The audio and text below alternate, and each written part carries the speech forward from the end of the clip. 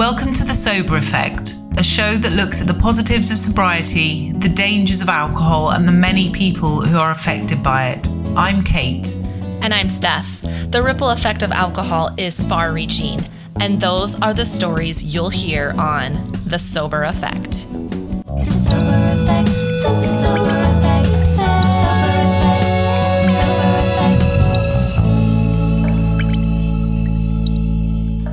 All right, episode 8. And I want to start real quickly with a trigger warning on this one because I think that's important. This episode, we do talk about sexual assault. And so if that is a topic that is triggering and really hard for you to hear, I want you to be aware of that now. But Kate and I have Meg Guzweit. You may know her as the author of Intoxicating Lies. She comes on the show with us today to talk about her experience with sexual assault. She had 2 incidents of sexual assault when she was younger. Both times she was intoxicated. And we have a very hard conversation, I think, but a very needed one around alcohol and where that puts us as women. You know, it's something that I've always been aware of from the very early days when I used to drink in the park with friends, and we used to get cans of beer and we'd put our stereo on and we'd smoke and we'd stay out in the park in the sun drinking until we all sort of fell asleep or passed out.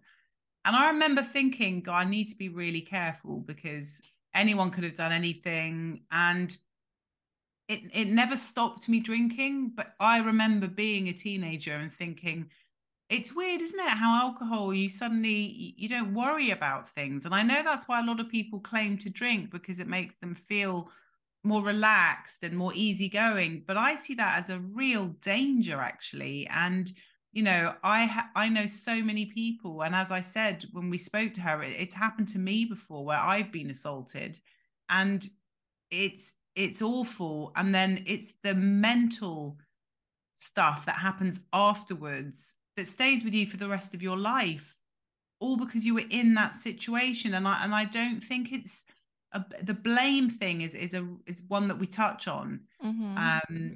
But it's the fact that you put yourself in this situation that was within my control. And I just don't think people realize how vulnerable you can get when you go out and you have 1 or 2 more glasses than you really should. I mean, I don't know about you, but I used to be completely out of control. I couldn't see straight. I couldn't walk straight. I was slurring. I don't know how I got home a lot of the times. And I was living in New York and London, and, you know, who knows who was around and watching me. And it's terrifying. This has me reflecting back to my teenage and early 20s. I mean, that's when these things tend to happen more often, is that age range. And I remember drinking to become a little bit more courageous around sex itself. My friends were way more sexually active than I was. And as you've all heard me say several times, I was always drinking to keep up with everyone else and to be like everyone else. And that was just another layer for me. Drinking made me feel a little bit more let down my guard with boyfriends or guys that I was dating. And looking back now, it's really sad. I was really young. I know that there were times where I didn't want to do things that I did, but I did them because I had alcohol. You know, I had consumed enough alcohol to not care and to quiet that voice that was like, no, you don't really want to do this. And I think that's what scares me the most about my daughter, is that I just, you know, I worry that, you know, there was so much regret for me. And like I said, I'm lucky that I never was assaulted. I could have been several times. I mean, there were times where I had to tell someone, no, I don't want to go any further. And luckily they respected that. But what if I was with someone who didn't respect that? Like, I was just as vulnerable as anyone who's been assaulted. And it's very scary. It's a very scary thing. I remember being, when I lived in New York, in Brooklyn, and there was a bartender there, and I always used to be the last person in the bar, and I would chat to him, and he was a really nice guy. And at one point he went, oh, I'm going to this party. Do you want to come? And I was like, yeah, sure. You know, it's only midnight. I've only got work at 8 o'clock. Of course I'll come. So he said, well, I've got to go back and change. So I got in a taxi and I went back to this project in Brooklyn, and I got in a lift and I went up to, like the 24th floor, went into his apartment where his mother was in there, apparently asleep. And I remember it hit me thinking, I could literally be murdered here. I'm actually really scared. What am I doing? And luckily he was a really nice guy. And he went, come on then, let's go. We went downstairs, we got in another taxi and we went to this party. But it stayed with me, that fear. And I realized, I am so vulnerable here. This is a big guy. He's strong. I don't know where I am. And I've just gone. I thought, yeah, why not? Be crazy, be wild. He's good looking. Go with him, meet some friends. And I put myself in these situations time and time again.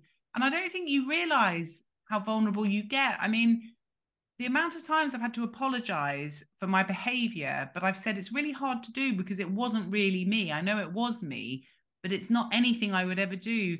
There are the warnings. You do things that you wouldn't normally do when you're intoxicated. That's a scary place to be. Yeah. Why would you want to do that? Why would you want to do something you wouldn't normally do? It just doesn't add up. It doesn't make sense. No. And, society glamorizes that too in movies or just in general, oh, I had a wild night, like telling your friends the next day, oh, I hooked up with this guy, or I went and did this and that. It doesn't always go that way, right? Like it looks like that on TV or in these shows or whatever. I mean, even reality shows and things like that, where people are getting completely drunk and going home with random people. And then they get with their friends and have a good laugh about it the next day. And that scares me too, right? Because that's just like telling people that that's how it's going to go down. Yeah. Chances of having something, a sexual assault, a rape happen to you are really, really high. I was looking it up. This is 50 to 77% of sexual assaults involve alcohol consumption by either the victim or the perpetrator. And so it's not just, yes, alcohol makes us as women more vulnerable, but alcohol also will make the men more aggressive. It's a lethal combination, and it's the perfect storm for these things to happen. And these happen a lot, like I was talking about, when you're younger. And, why do you think that is? Do you think that's because we don't have as much experience? So we're easy prey because people know that we're kind of, we haven't gone through the kind of full-time jobs and buying a house or renting and having to pay rent. So we go out into the world thinking I'm indestructible. And I must say it's men as well and boys. Yeah. There was a guy was raped near me recently, and everyone was shocked. And it's like, listen, this happens. We can't just say this is women this happens to. I mean, we're talking to a woman and we are women. So that's kind of what we're focusing on. Right, let's meet Meg.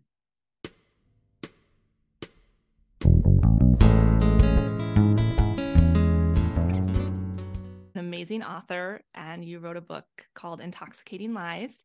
And in this book, you talk about this very subject that we're going to talk about today. So alcohol can make women very vulnerable, and it can put us in some very unsafe situations.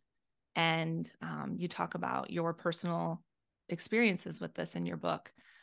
So I want to start with asking, why was it important to you to share such a personal events that happened in your life?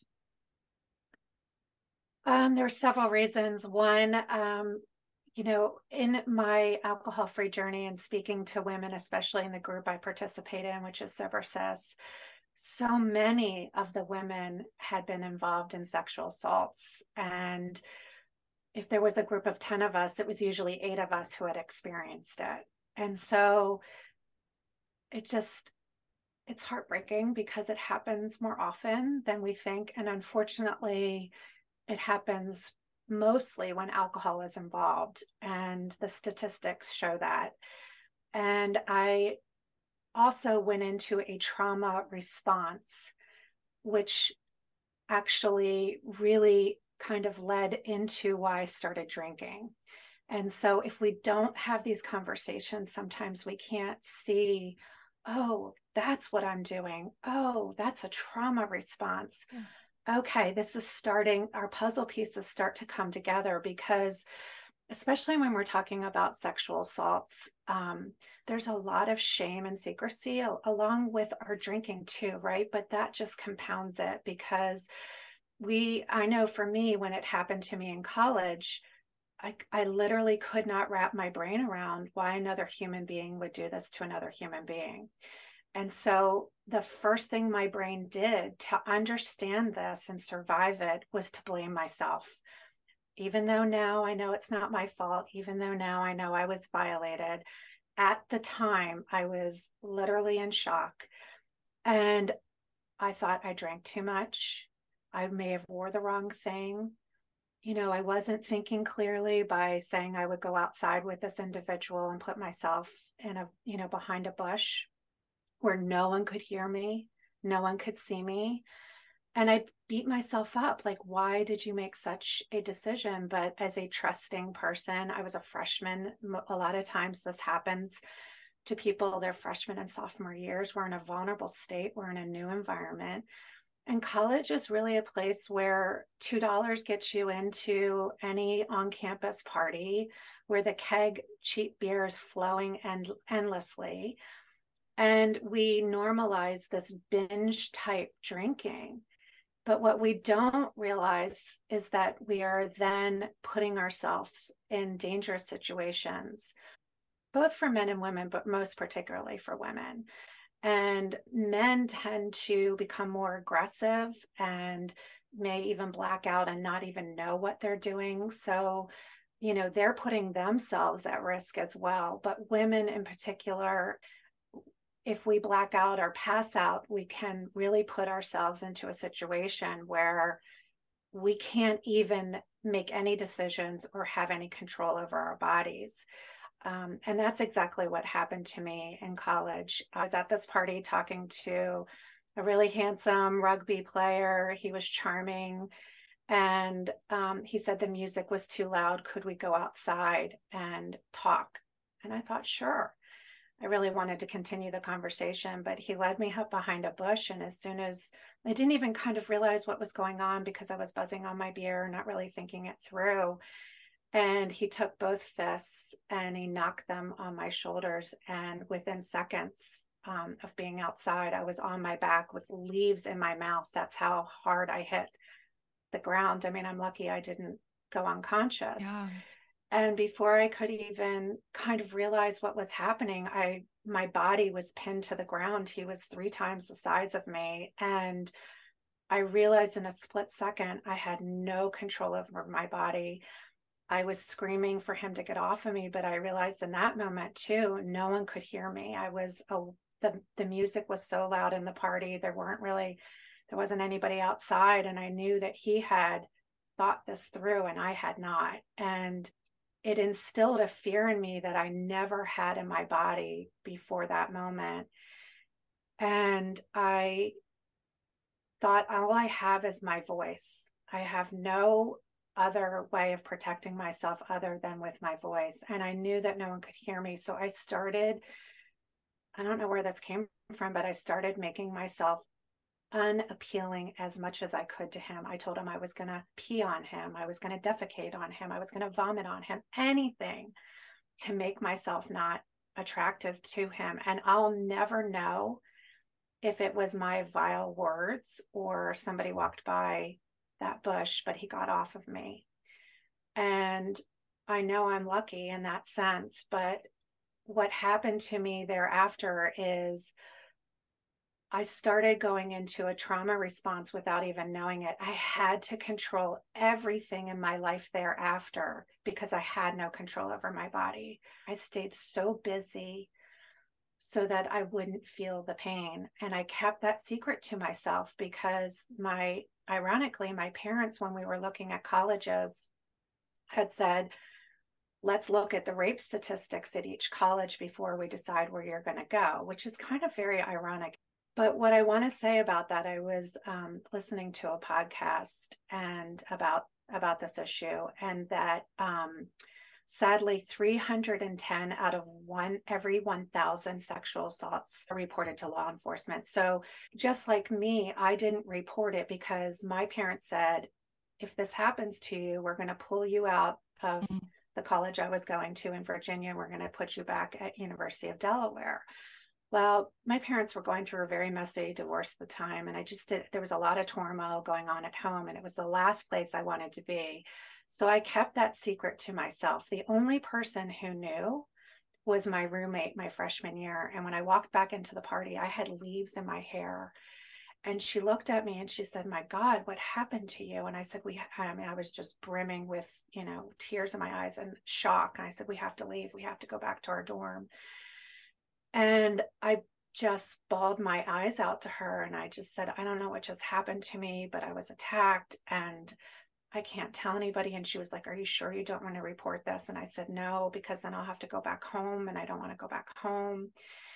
And so I kept that shame and that secrecy inside of my body for years. And the way that I dealt with it was through doing. I just kept busy and doing. And I felt so unworthy, like damaged goods in a way that I just felt like I had to earn my worth. And so I did that and getting external validation by staying busy. And then after college, I was dating a semi-pro soccer player, another very charming, handsome guy who was very endearing. And it was a heavy drinking night. And we came back to my house and I found myself in the same situation. And I just couldn't believe that here I was again, not able to really, because of alcohol, make good decisions and really not kind of understanding what was happening in the moment of this sexual encounter. And I was date raped. And this time, this situation left me shattered. I really went into like a hyper vigilance of feeling unworthy and like damaged goods. And I couldn't get out of bed for days. I just didn't even want to participate in life. I felt just awful about what had happened. And that again, I had allowed this to happen a second time. It was like more shame, more beating myself up. Like, how could you do this a second time? And again, kind of putting that on myself when it wasn't my fault. It wasn't for me to carry, but we carry these burdens because we don't talk about them. It doesn't define us. It's not our fault. I mean, first of all, I just want to say I'm sorry that happened to you. Similar has happened to me before, and I'm not going to go into it now. But your statistics don't shock me. I'm really sad to say, because I've got lots of female friends and I know this has happened on varying levels to them. And I can actually feel my heartbeat going when I'm listening to you, because it's bringing back so many memories of things that have happened to me and friends. And I think about walking home at the end of the night sometimes in London on my own, so drunk I couldn't walk straight. And I am just amazed that worse didn't happen to me, really. But I just wanted to talk about the fact that you mentioned the shame. So you explain the story and then you talk about the shame you felt. And it's funny because I'm almost talking to myself when I'm asking you this question. Why do you think we feel shame when it's quite clear that you were attacked? You didn't do anything to be embarrassed about or to feel shame about. You didn't do anything wrong. You trusted someone, but I mean, that's not out of the ordinary. To go outside to talk to someone, you should be able to do that. Why do you think that shame, and the fact you only told your roommate? I remember telling my boyfriend at the time when this happened, and it was his flatmate, and he just put it all on me. He said, "I don't want to talk about this. You were just so drunk. I just don't want to talk about it. Please don't bring it up again." So again, I brought everything in. I didn't speak about it for 15 years. And why do we do that? Because actually I should have spoke louder and said, "Can you not hear what I'm saying? This is what happened." And listening to you as well, it makes me so angry that people are going around carrying this burden when they are the victims. And I think it's because people aren't talking, isn't it? It's because it people is. And, you know, we carry, you know, it's like Brene Brown said, the vulnerability kills the shame. When we share our stories, we kill the shame and we bring it to light and we realize we're not alone. I mean, there's the statistics are, I've heard as low as 1 in 3 women and as high as 1 in 6, but it's just too much. When we think about reporting this or doing something about this, so often we are asked, what did you wear that evening? How much did you drink? And the onus is then put back on the victim. And the victim is really re-traumatized in trying to share their truth and questioned in a way that blames them, quite frankly. And because our brains cannot, I'm telling you, my brain, as soon as I got off behind that bush, it was like, it was so entangled and so trauma filled, it could not make sense of why a human being would do this to another human being. And it immediately went into survival mode of, you know, we have to make sense of this. Like, this just doesn't make sense. And so your body starts and your mind starts justifying it because it just does not make any sense. I had to have my wine in the evenings to turn off the chatter and all of the demons and all of the voices in my head. And I heard Prince Harry say that it's not post-traumatic stress disorder, but post-traumatic stress injury. This is something that happened to me. It's not a disorder, it's an injury. And I love that because once I was able to get into therapy with a trauma-informed therapist, I did somatic therapy, and I talk about this in my book. I was able to get back into that bush with that little girl, that adolescent girl, and reparent her and hug her and wrap her in my arms and heal her in a way that for years through talk therapy, I could not do. I was having, when I was watching TV shows and movies where maybe a rape or an assault was happening, I would start sweating, I would start shaking. So this trauma was stuck in my body, even though I was doing talk therapy. And it wasn't until I did somatic therapy and trauma-informed therapy, where you move through your body. You have to get this trauma out of your body. And that can be with movement, that can be with EMDR, tapping. But for me, it was somatic therapy.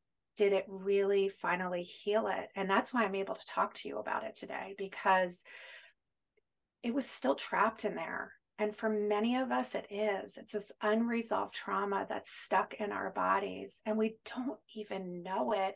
It's interesting that you drank to get away from it, because we know, don't we, that drinking, you don't get away from everything. And I used to be guilty of saying it's my way of escape, quieting things down. It doesn't do that. It makes you more emotional. It pushes things to the side, but then it puts this darkness around it, and it comes out of nowhere at you at 1,000,000 miles an hour, and it hits you, and you become so emotional, and you take out something that happened 15 years ago on, for me, my husband, who's sitting next to me, who's done nothing, and I'll start getting angry with him, and he's like, what have I done? And you don't link them because you're drunk. And I saw that happening a lot, and it was getting really scary. And that's just another way that alcohol is so dangerous. Not only does it make us vulnerable in the beginning, it then increases the trauma that you're dealing with. I really like what you said about that. It is an injury, and it's something that needs attention and care and needs to heal properly. Yes, it is a wound that needs healing and attentive. It's that little girl within you that is suffering, you know, she's hurting, and we have to go back to that time with a guided therapist, with a trauma-informed therapist who can really help you move that out of your body. And, you know, just like what you said, I would be crying almost every night. My anxiety was an all-time high, and my husband would come in with a glass of wine because he didn't know what to say to me, and he didn't know how to help me. And I would just guzzle it down, and I would just, like, that 20-minute relief would come over, and then I was chasing it the rest of the night. And like you said, all of that anxiety and that hurt and that depression was just compounded. And I didn't realize that I was making it worse. I had no idea.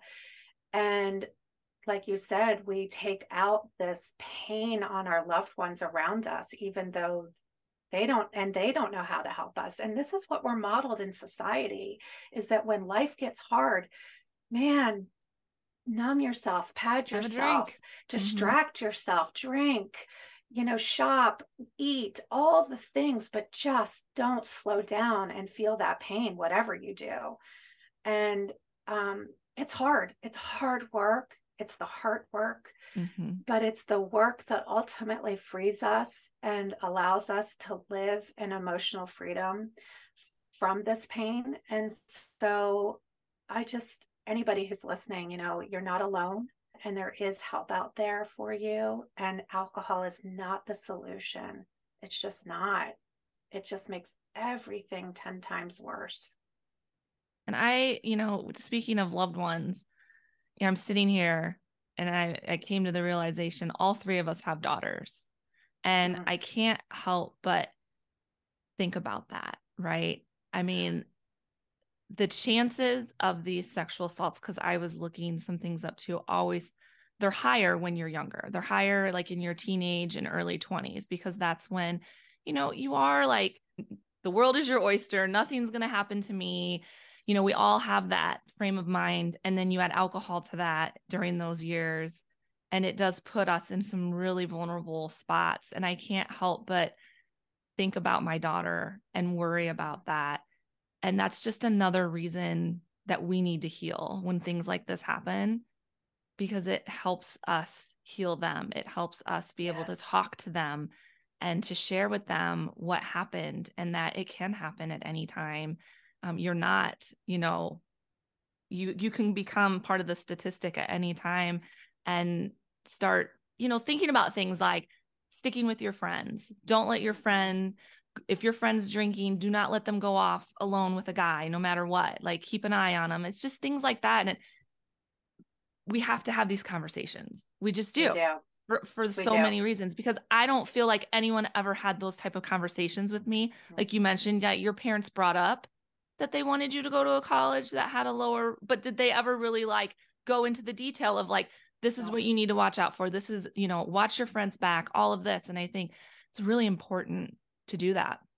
Well, I 100% agree with you. I mean, I think the whole alcohol-free journey teaches you what I call Earth School, all of the things that we need to learn, in my opinion, in high school: how to be comfortable with the uncomfortable, how to lean into trusting our inner knowing, how to trust ourselves. I was watching this show, and Stephanie and I have talked about this. It's called Euphoria, I think, and it's a lot about drinking and drugs. And there was some scenes that really disturbed me about date rape. And this is a show that my daughter was watching. And this is before I did the work. I freaked out. I freaked out on her. I had a complete trauma response to the show because it scared me that this was what kids were watching. And I felt like it normalized this behavior, and that frightened me. And she was so frightened by my response because it was extreme. I'm not going to lie, it wasn't the best parenting moment I had ever had. And I called my sister, who's a life coach, and she said, you have got to tell her what happened to you, because she's not going to come to you anymore. She's not going to talk to you. She's not going to feel comfortable. So I brought her back into my room and I told her what happened to me. And I was bawling and she was crying. And I just said to her, I don't want this to happen to you, because it is a real thing. When you drink, you can't make good decisions. Both parties can't, And so I didn't have the best parenting moment with you, because this is in my body and it is a real thing that is really hurtful. And I don't want it to happen to you. But I want you to know that if you or anybody you know does, that I am here for you, and you will go on and you will be okay.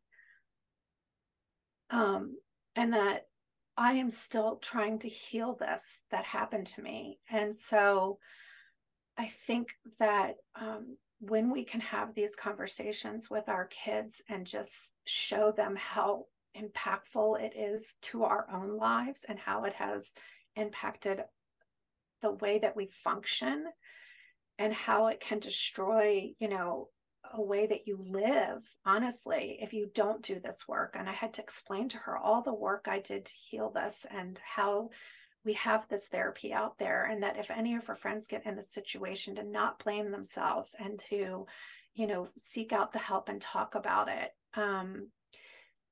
And so we just hugged, and now we have so many conversations, like, Mom, this one girl, she always passes out at parties. And I'm like, oh my God, she needs help. She's 16. She needs help. This is not normal at 16. There's something going on with her. She has a pain that she's probably numbing out. And like, why are we doing this? Like you said, my parents never talked to me about why were we looking at all these rape statistics? Like, why? It was never really explained to me. I think if it was, I would have had hesitation of going outside, right? I would have had that conversation like I did with my daughter. Like, when you pass out at a party and you're in a bedroom, you may think you're okay, but someone can come in there and you might not even remember what happened to you. It's a really hard one, because my daughter's 12 and I talk to her about the dangers of drinking, and I'm the kind of parent who takes kind of the fear approach. She was playing with matches once and I showed her a picture of someone who had been in a fire, and my husband was kind of like, why did you do that? And I'm like, she needs to understand the severity of what can happen. And it shocked her and it scared her and she was crying, but she won't play with those again. And it's very difficult because I don't want to terrify her. And part of me feels, as a mother, I need to prepare her. I need to explain the reality, but I feel like I'm sending her out to a battlefield and she's terrified. But it's hard because I don't ever want anything bad to happen to her, of course. But I'm really angry that I live in a culture now where I have to say to my very young daughter, you've got to be so careful, because if you do this, this can happen. If you do this, and to my son, I think it's such a hard conversation because, like you, I freaked out on my daughter. I mean, I completely freaked out on her. And again, it was not the best parenting moment, but that's okay. Steph and I talked about this because it shows that we're human. We're not always going to be the perfect parents, right? We're not always going to respond in the best way possible. And I too kind of came at her with this fear thing, like, do you think this is normal? This is not normal, and I shut her down. And what I've learned with her in this whole journey is the very thing that brought me to become alcohol free. It's curiosity. What do you think? Do you think that you're more fun when you drink? Do you really believe that? Is that true? When you were too hungover to go surfing with your friends, how did that make you feel? Was that kind of a bummer? Like, coming at it where I'm planting those seeds of questioning versus the fear, because that was my instinct too, Kate, was like, don't do this and don't do that, and I have to protect you. But that shut her down and scared her into kind of the scared response I was in. Instead, it was like, I want to invite you in to become more curious about where this could go and what it can do, and like have her think it through. And it's hard because I want to protect. I mean, it's the first thing that comes to our minds as parents is like, but if you think about it, in our own alcohol-free journey, we had to kind of find our way by faltering, right? By having side steps and drinking here and there until it clicked. I've said this to her, I know you're going to drink and you're going to figure this out on your own, but I really want you to stay curious through that whole process of the lies that you may think that our society is telling you, that it's making you more fun or that it's making you more relaxed or that you're part of the group if you do it or what have you. You are beautiful and special and unique and more than enough, and you don't need this to fit in. And it just because the masses are doing it doesn't make it right. And I've walked this path, and she's watching me on social media. She's watching everything I'm doing. And these millennials are now the ones who are the dry generation who are saying, no, I don't need this. I don't need this junk. We need an earth school where we're teaching kids to trust their inner knowing, to trust their intuition. When that little, oh, this doesn't feel so right, or I feel uncomfortable. Yes, that is the inner knowing. That is the little girl or boy inside of you telling you something's not in alignment here. What? Get curious about it. What is it? And trust it. And really, I'm about to turn 50 in a couple months, but it's like, I'm just now without alcohol, learning how to feel my body's hell no's and hell yeses. You know, you say about questioning and when your intuition says it's not right. But for me, my intuition disappears when I drink. I become the risk taker.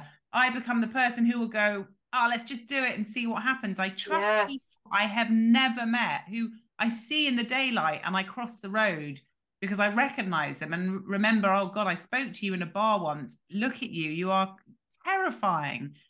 And you think it's cool. Let's go and talk to that really terrifying looking person.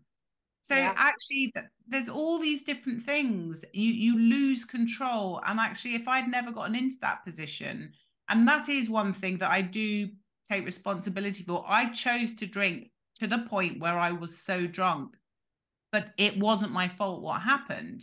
No. So they're two different things. No, it's not your fault. You can limit, it's damage limitation. You can limit the chances of something bad happening to you by staying in control of yourself. It's so true. And you know, that the alcohol corrodes that connection to that inner knowing. I mean, it just corrodes it. And here's the irony of it. So I have this happen.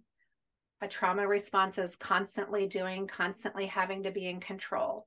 But then I used alcohol to lose control because I was exhausted. The mental chatter took up so much space in my head.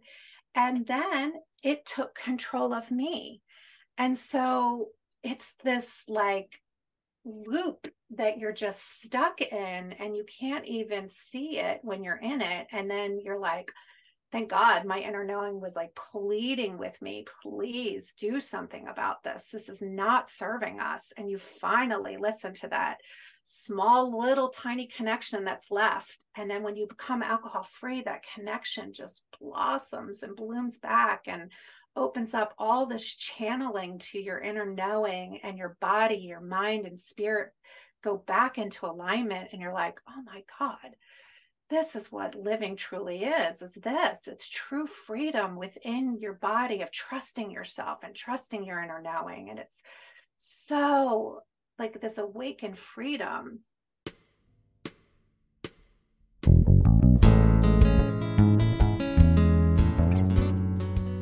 Well, Steph, that was a hard one. I felt very emotional during that whole conversation, I have to say, because it brought up a lot of memories for me of myself and also other people, friends who I know have experienced really traumatic things while they've been drunk and who are still in their 40s dealing with the fallout from those things.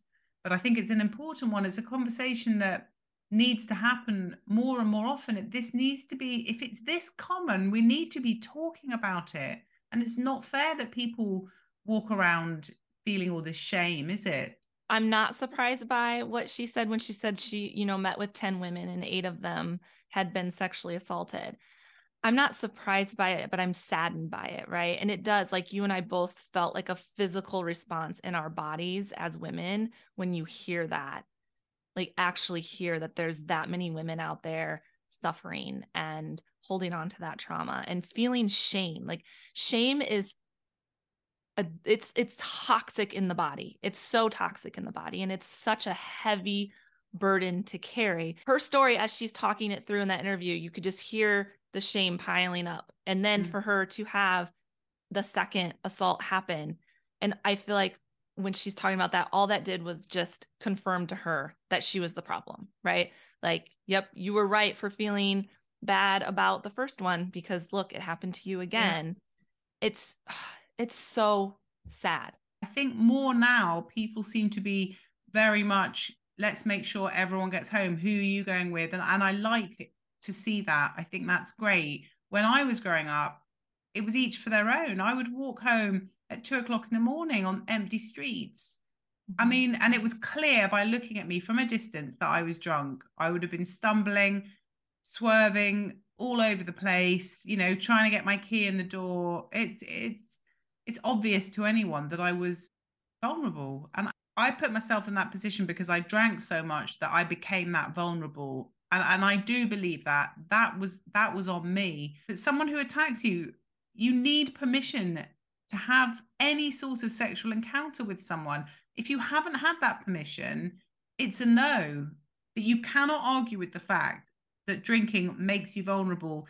Your defenses are down. You are not as good as at judging people. You feel much more confident. You feel much more safe with people. You do things you wouldn't normally do, like you said. Yeah. And I think there's two sides to this moving forward.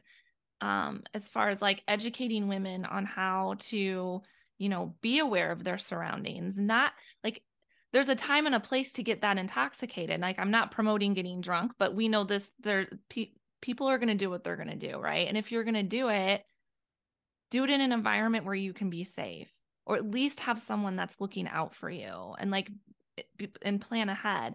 But on the other side of that too, like, it's not just educating girls and women, it's educating men. It's educating men about, hey, maybe you just don't have sex with a woman who's heavily intoxicated, because she may not give you the right signals. And it may turn into a situation where you thought, oh, she wanted this. And you find out the next day that she didn't want it. And now you've got a whole lawsuit on your hands, or you're getting blamed.